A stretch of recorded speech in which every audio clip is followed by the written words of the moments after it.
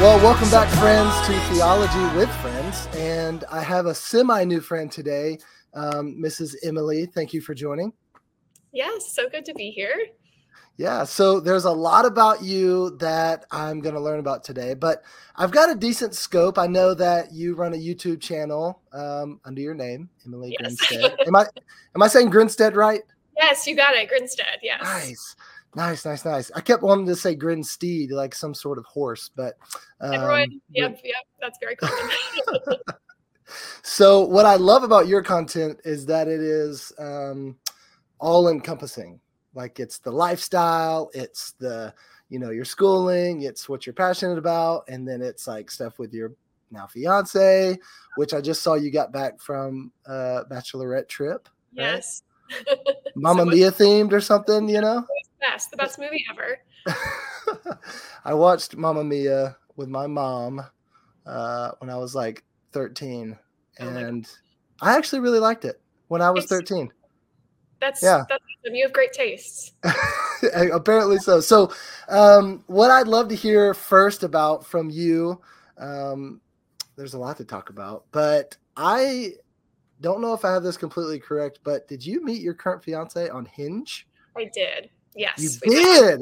We did. Yep. Good old dating app. So I need to hear all about this. Hinge husband life. I need to hear about that. Oh, yeah. How did you meet? How did it get to, all the way? Did you delete the app? I mean, what are we talking? Oh, yeah. So there's so much that goes into this. So I have to call out Jenna McClear because she's very involved in this story. She's one of my best friends. And last year, her and I and our friend Miriam did something called Full Send 2022, where we were going to all go back on the dating apps, and we were all single at the beginning of the year.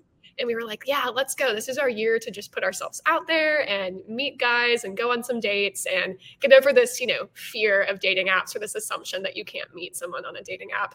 Yeah. And Miriam is about to get married in 2 weeks to her John, who she met on Hinge last year. No way. Which was so fun. He's the best. And Jenna and I get to last December, and we both were still single and said, you know what, let's each challenge ourselves to go on one more date before the end of the year. And we both got sick and we were traveling and all this stuff happened. But I was like, no, I want to go on one more date. And so I was home in Houston, Texas with my mom, and we were talking about dating. And she says, Emily, I think you're going to meet your person soon. And when you do, it's going to happen really fast. And we always joke that my mom is like low-key prophetic or something because she said that. And a couple days later, I said, you know what, one more date. So I re-downloaded Hinge on December 28th, matched with Justin, my fiance, and we went on a date on New Year's Eve. And we're getting married on New Year's Eve of this year. Oh, no way. Exactly a year later. That is awesome. Yeah, so that is like the success story that you should be a sponsor. You should be a sponsor of Hinge. We always joke, like Hinge needs to pay us because we can get more people to use Hinge. That is so funny. They should totally have a system like that. Well, I'm, super happy for y'all. Congratulations. You're almost there, right? Yeah, so maybe a month and a half, right? Yeah. Yeah, 40-something days at this point. Yeah. So that's awesome. Thanks for sharing that. I'd love to hear more about your YouTube channel. I feel like that can branch off into other questions I've got, but I'd love to hear about that start because you're pretty consistent, right? 2 times a week at least, right? Yeah, which is so funny because I only started getting more consistent with it the past few months, but I guess, backstory on it. It's grad school, gets in the way of a lot of things that you're wanting to do, but I started that channel I think January 2021, it was kind of a COVID idea for me. So I was in my first nursing degree. I'm in nurse practitioner school right now. And I was at Duke for nursing school when COVID hit. And I was in my second semester. I know, we love Duke.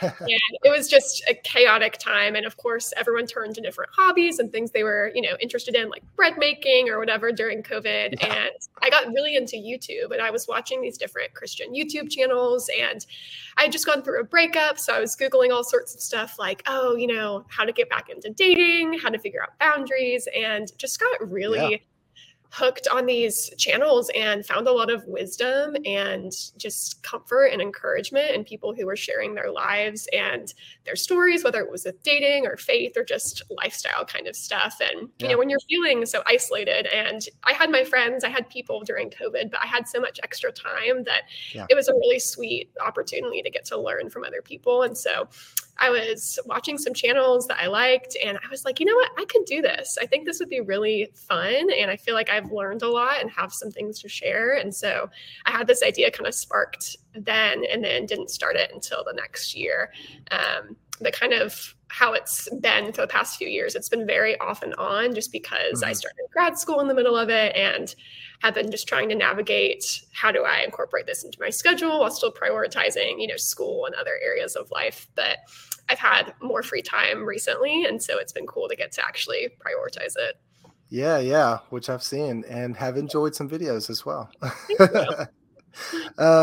So, I mean, let's just jump right in. We're already talking about Hinge husbands.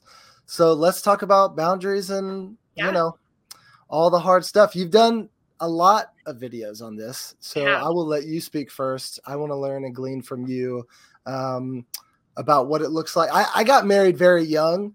And so, the whole idea of I was involved heavily in the youth group. So boundaries was huge. We were 15, 16. So it was like all I heard about. It was borderline purity culture madness. So that was my life. So I know, it's been a while. I know about it, but it's been a while. What does it look like for somebody dating in this new world of online dating and figuring out boundaries? I'd love to hear more about that. Yeah, it's a whole ordeal. And I think it really depends, like you said, where you come from and church background. And so I also grew up in the church. I grew up Methodist, and I actually didn't get a lot of purity culture, which I'm really thankful for. It's good. I definitely absorbed it from my friends and from, TV shows and stuff like that, but I didn't get it from my parents or from church, at least that I remember. I had this wasn't a sex talk. It was a sex book that I was given when I was 8 or 9 years old. It was called God's Gift to Married Couples or something. Wait, you were 8? I was really young. I was very precocious. I had a lot of questions. Yeah. So they gave you a book. Was this a picture book, or was it a full novel? It was a picture book. So I think I was in the 2nd or 3rd grade. I definitely was asking my mom, where do babies come from? And she put this book. She's like, oh, there's something on your bed you can go read. And it was definitely made for kids. It was appropriate pictures and stuff. But it was, I can't remember if it explained how things work anatomically or not. But I read the book and I was really freaked out and just thought, this is weird. I don't like this. As one does. As an 8-year-old, that's an appropriate response, I think. And so I just, didn't really think about it much. I think it was middle school and, you're going through puberty, starting to have feelings, crushes on guys, all of that. And I definitely heard, people in the cafeteria talking about things. And so I would just go home and Google it, and ended up on some sketchy sites I probably shouldn't have been on. I just didn't know who to talk to about people saying different terms and things. And that was kind of my education, was these random books or Googling. And I had the body book for girls. I don't know if Miley had this or if you've heard of this. Never heard of the body book. Never. Body book. It is an American Girl doll brand book. Oh. It is teen girls it's actually pretty good about puberty and all the things. So that was kind of my sex education. Yeah, the body book. Okay.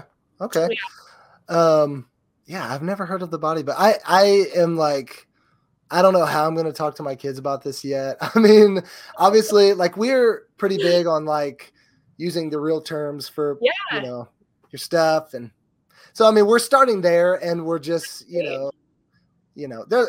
that's a whole nother subject. So how did you get into the boundaries? How did you sort of set those after, you didn't experience much purity culture? So I'm sure, you were learning a lot, Yeah. So my story with boundaries definitely overlaps with eating disorder story. And so I didn't date until college. So I went from, middle school trying to figure out, what my body was doing, what the things I was feeling, all of that. I started having or experiencing anorexia when I was 14 and was pretty deeply in that until early mid-college. And so because of that, what happens when the body is starved is any sex hormones just really are at very low levels, because there's no reason to preserve energy to reproduce if your body just needs basic energy to keep the heart beating and your brain functioning. And so all of that really shut down for me, and just lose any sex drive, just reproductive functioning, all of that really shuts down just from a biological sense. And so my brain wasn't even there at all. I was just totally focused on school, and I was a dancer at the time. So that dating wasn't even on my mind because I wasn't even interested in it. And so once I started going through recovery when I was 19, 20, 21, kind of in there during college, I started having a sex drive again and having sexual feelings. And that was really healthy, knowing that, my body is getting back to where it needs to be. And kind of at that time, I was really involved in a student ministry, RUF, at my college, which I loved, and was in a sorority, and just kind of, getting more interested in guys, and started dating my college boyfriend when I was 21. That was kind of my first true dating experience. And because I had no experience with dating, hadn't had my first kiss, any of that, I just didn't know anything. And I had grown up with this idea of, okay, God says to save sex for marriage, that I didn't really know why. And I knew, in my head, like, sex is off limits, but everything else, like, there's so much between holding someone's hand and having sex that I just hadn't given much thought to what is okay in between. And so that relationship, we kind of went from 0 to 100. And I've talked about this in my YouTube channel, didn't have sex, but crossed like all the other boundaries. And after we broke up, that just left me like very confused and very just not feeling great. It's like, well, we didn't have sex, but I don't feel good. Like, I don't like what happened. I don't think that this was something that was honoring to myself or to him or to God. And it just, it was a very messy time for me. And I spent the next couple years just figuring out, okay, what does God say about sex? Like, what does the Bible actually say? What do wise people who have walked this before me, what have they learned? How can I do this better next time? And in a way that is honoring to the way that God made women's bodies and men's bodies, and in a way that's honoring of marriage, but that's also recognizes that sexual desire is a good thing and that sex is inherently a good thing. But how do we figure that out within his bounds? So that was kind of the start of all that. Yeah. That's, well, first, thank you for sharing. I'd love to talk about the eating disorder and mental health. Yeah. So what did you come out on the other end with, after maybe the college relationship and you were downloading Hinge, getting back into dating? What was on your mind, how to honor God, and what you worked through in your own experience? Yeah. So it's funny. I hadn't dated until I was 21, but then I went kind of from relationship to relationship for a little bit, and definitely was not fully healed from the first one, and was like getting back into dating a little too quickly. And so I had 3 different relationships within the course of like a year or two. And it was after my third relationship ended, right when it was the week COVID started, actually, which was funny. It was like we broke up, COVID started, everything just changed at once. And that relationship wasn't the best. It was very short-lived and just not the right guy. And I was feeling very just confused and upset with God about, where are the good men? And well, I mean, it's so real. I think really since COVID, so much has changed with the dating world that you don't really walk into school or a bar or the grocery store and meet someone as much as you might have before. I think it's just really changed the way that we even approach being social and approach dating. And so, I just took it was about 3 years between that relationship and when Justin and I met, to really deep dive into mostly just how to live my single life in a way that was fulfilling. Also, sorry, I've got trains and stuff outside my home. I really spent that time wrestling with this idea of, okay, I'm not promised marriage. None of us are promised marriage. Like, Jesus was single and he lived a whole perfect life. And so marriage isn't something that's elevated above singleness. It doesn't mean that you're a better Christian or more spiritually mature or something like that. And I can live a full life without getting married. And so that was the big thing for me in recognizing that my life is complete without that. And it would just be an added blessing to even be able to get married. And that's not something that God has promised me, but that he also cares about that desire too. And so that was a lot of the wrestling. And in that, just kind of realizing, okay, I'm not dating right now. How do I use this time wisely to figure out what my boundaries are?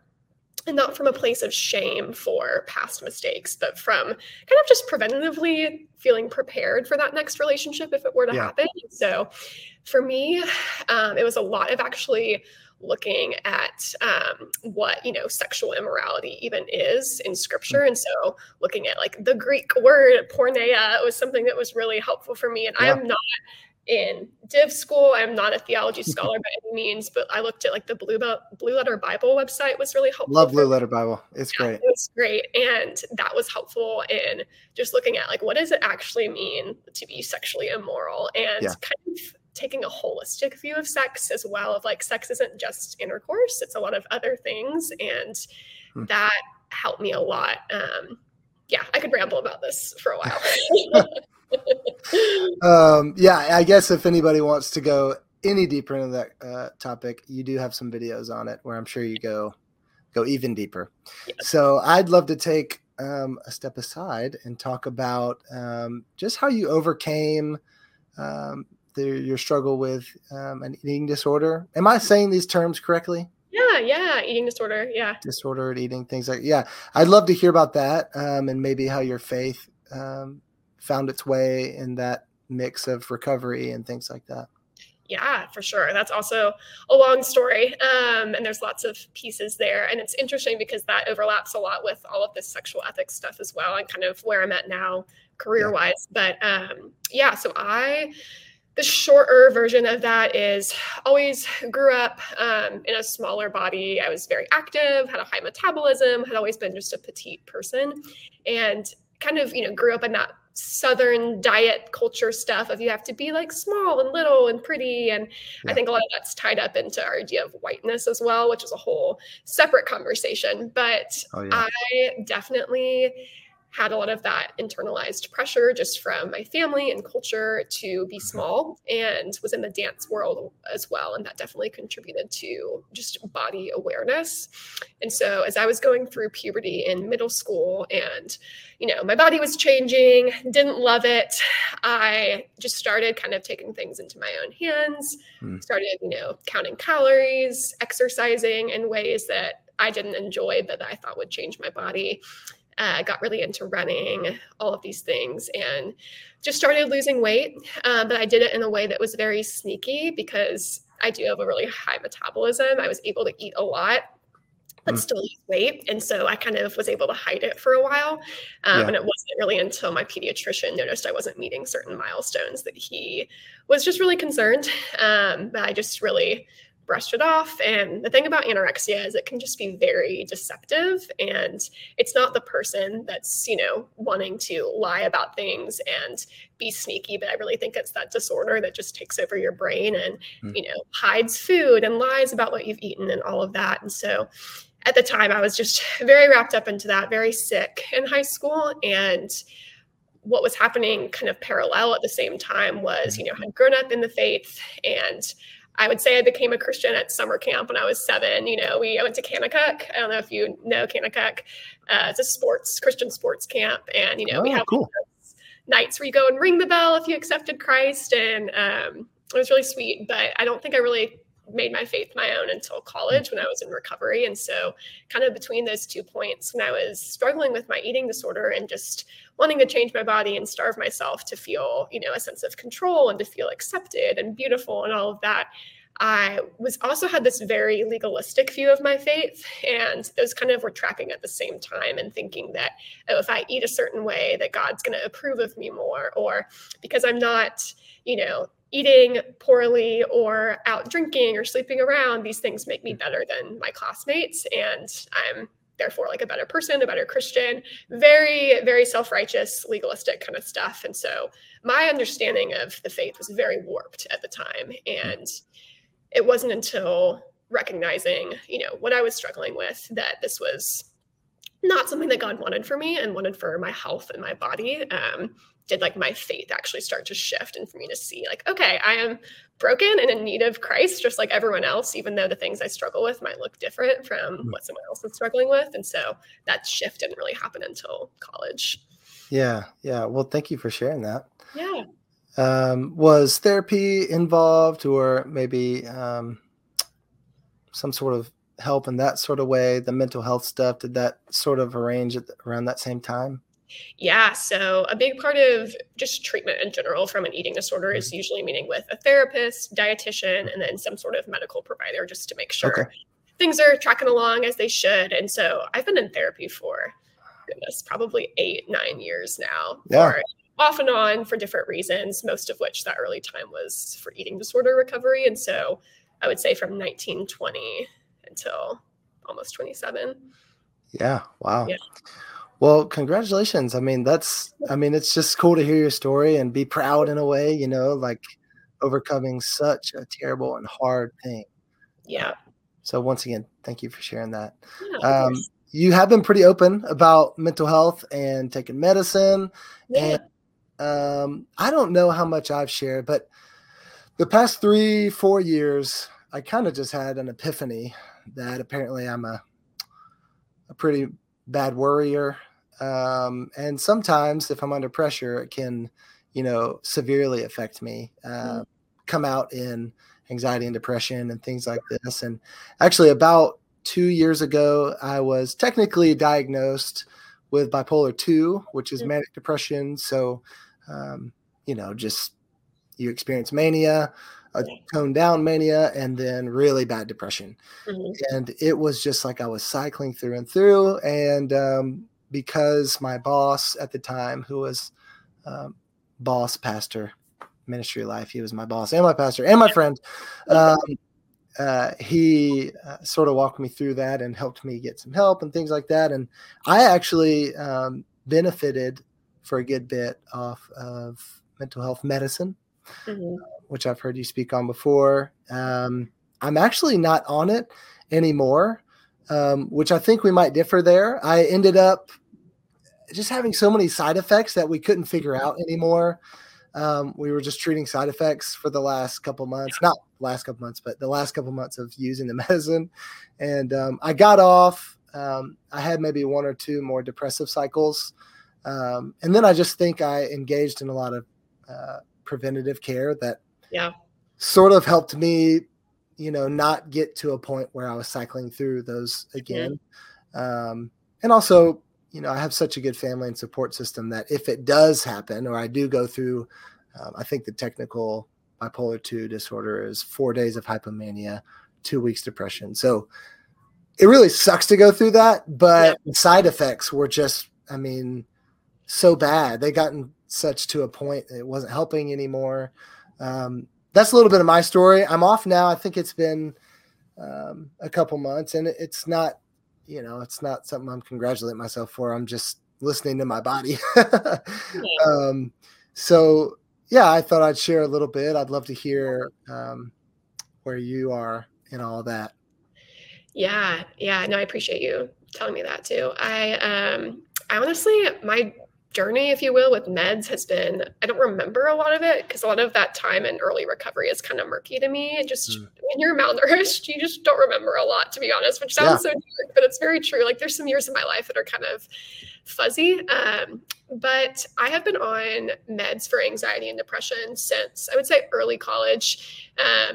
Tried, a handful of different things. I definitely needed them at the time and kind of have slowly weaned off of a couple of them. My voice is good. Cleared up.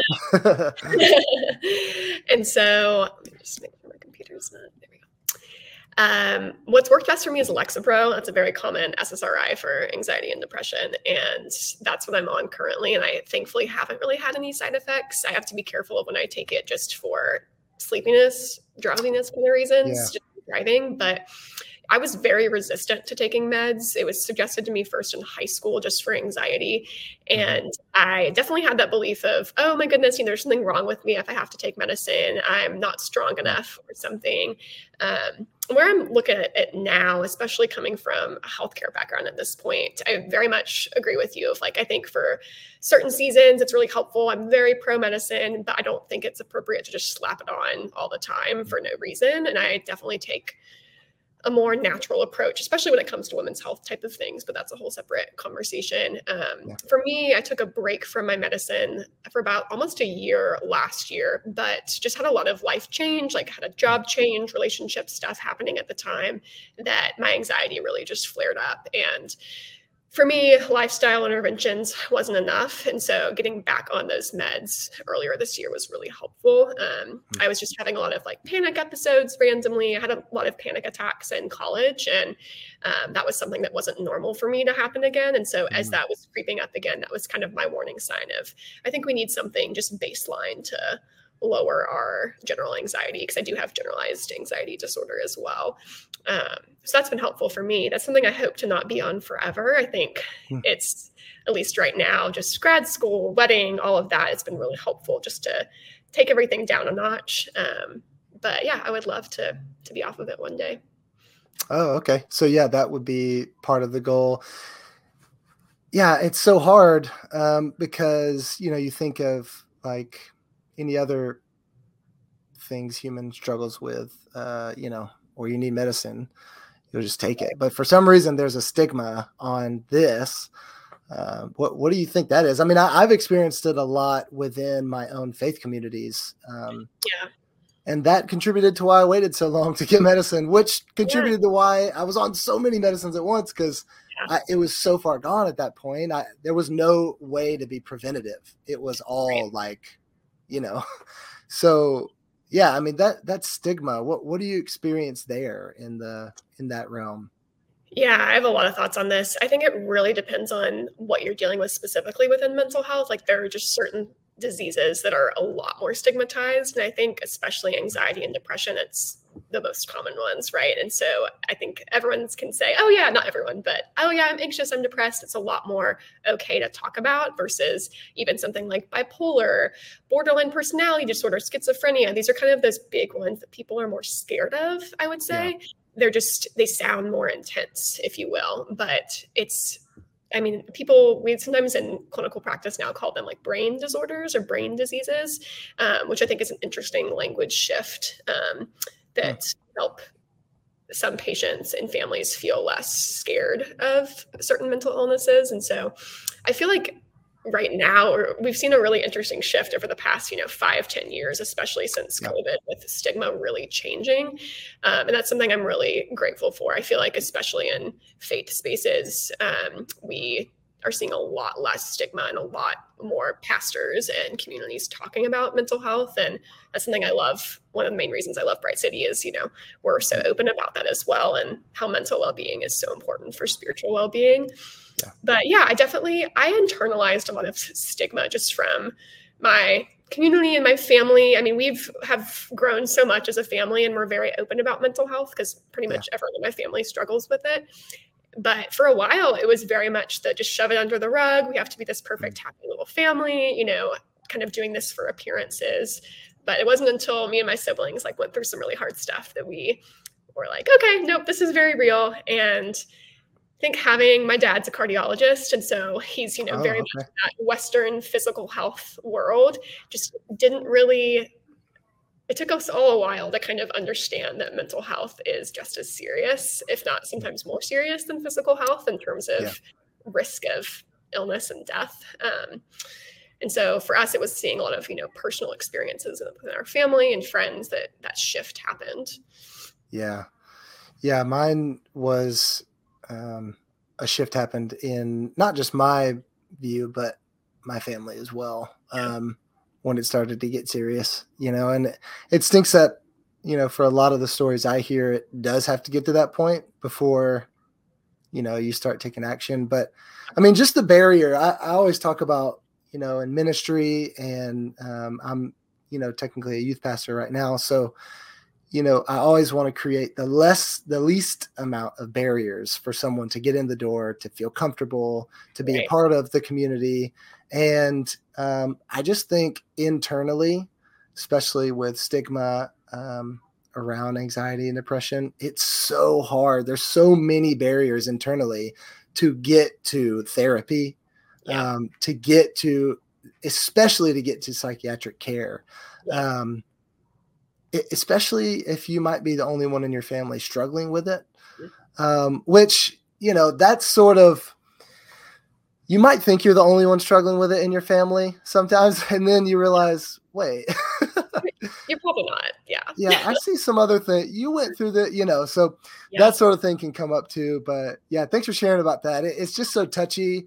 It's less touchy now, but I think people will be surprised on, the triggers that it can bring up, the stigma that's around it.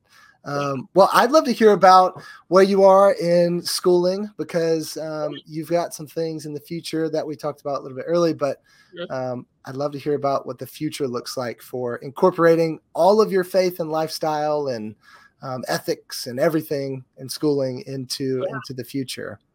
Yeah, absolutely. So as I'm sure you can tell, I've got a lot of different interests kind of all across the board. And a lot of my even faith journey has been figuring out, okay, God, where are you calling me within all of this? And I love women's health. I love my faith, disordered eating experience, sexual ethics, like how do these all come together? And it's been really sweet over the past couple of years, just seeing my interest within school change to sort of reflect these experiences and see God kind of weave it all together. And so right now I'm in women's health nurse practitioner school. So that's getting my master's to be a nurse practitioner specializing in women's health. And I will graduate in May, which is crazy. It's been like 2.5 years of schooling. I've been in school off and on for so long now. Yeah, it's been wild. I went straight from my undergrad to nursing school for about 1.5 years, getting a second bachelor's. All the random noises. And I worked as a nurse for a little bit and was exclusively in women's health. So I did women's oncology, I did labor and delivery, postpartum, all women's health things. And so it's been a time. High risk labor and delivery was quite an experience. Thought I wanted to be a midwife for a while, and that was actually what I was in school for until I switched to just nurse practitioner. But I have always really loved fertility and just helping women conceive and connection between infertility and eating disorders and disordered eating, because there is a really strong connection there. And actually published a paper with an old professor of mine a couple of years ago on that connection and how providers can just be more aware for screening for disordered eating in their clients who are coming for infertility treatment. So kind of where I'm at now is how I see bridging, passion for sexual ethics, disordered eating, just care for the body, all of that. And women's health is hopefully working in something called restorative reproductive medicine, which is this kind of more up and coming specialty. It's not an official medical specialty, but it is a framework for approaching infertility from a more natural perspective. And so it's a lot of using a woman's natural signs of fertility to help either prevent pregnancy or help them conceive, and helping to figure out what underlying health problems could be leading to difficulties conceiving. And it helps so many people from having to go pursue more invasive things like IVF and, treatments that can be really, really expensive and just not as accessible for a lot of people. And so it's something I'm really excited about. There aren't that many clinics that practice it, but there are a few in the area. So that's kind of where I'm thinking right now. Yeah. I love that. Well, what's the future of the YouTube and social media? Where are you going to go with that? That's a great question. Right now, it is really just like a hobby passion project.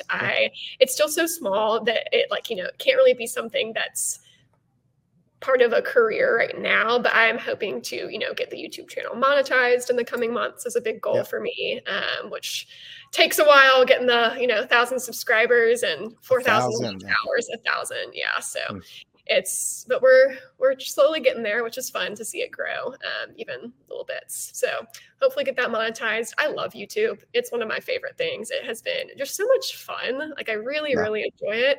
And editing is really fun. I love seeing editing skills get better over time. So It's something that I really enjoy and would love to, make some sort of profit off of eventually, just to be able to do that as kind of a side hustle, if you will. Yeah. Dream would be to have my own clinic and really online practice that can become a clinic. And then also do kind of social media, YouTube, blogging type things on the side that would be connected to that practice. And so making YouTube videos, sponsored blog posts, selling products, things like that are all connected to lifestyle, but also women's health, faith, all of that kind of together. Yeah, that's awesome. That's what I love about what you're doing. And loving keeping up with it. And I'm excited to hear you talk about this, because I know you're going to share it and we're going to get to see like what it looks like. And I just love how inclusive it is to faith and body and lifestyle. And I'm excited to see where it goes. I was your 400th subscriber on YouTube. I told you this. Yes. And you're already at like 470. I mean, we're 2 weeks ago. Yeah.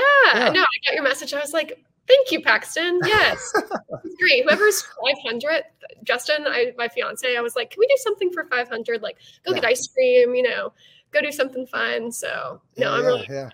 And then hopefully, next year, The Well is my name right now for the kind of blog telehealth space that I want to create.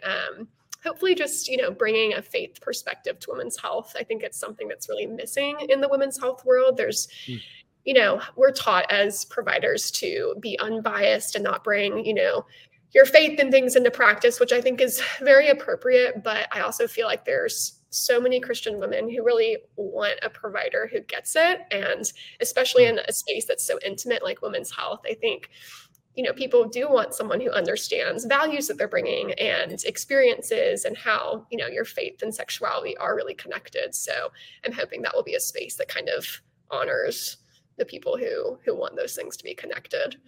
Yeah, definitely. Well, you're the expert on all these things, or at least you're about to be an expert when you go. I don't know how you frame that, but my point is, if anybody is watching and wants to, learn about more of these things, where can they find you? We've already talked about it, but I'd love if you could give all 3 or 4 where to find you. I'm like, what are they at this point? Instagram is Emily Ann Grinstead, or at Emily Ann Grinstead. It'll probably be changed to Geddes pretty soon here once I get married. Which got to go through all the name change paperwork and stuff, which will be crazy. Those. Yeah, so fun. And then YouTube is also Emily. I think it's Emily Grinstead and not Emily Ann Grinstead. I should know this for my own purposes. I think it is Emily Grinstead. Yes. Yep. And that's really it right now. I also have Well by Emily is an Instagram page that I'm going to start up at some point next year, probably summer, fall of next year once I'm licensed as an actual practitioner. So, yeah. Yeah. Well, thank you so much for being on today. If any of these piqued your interest, listeners, go check out all her stuff and dive right in. She's got a ton of videos that you can watch on every subject we've talked about. So I'm excited to see what you keep doing, and thank you for being on today. Of course. Thank you so much.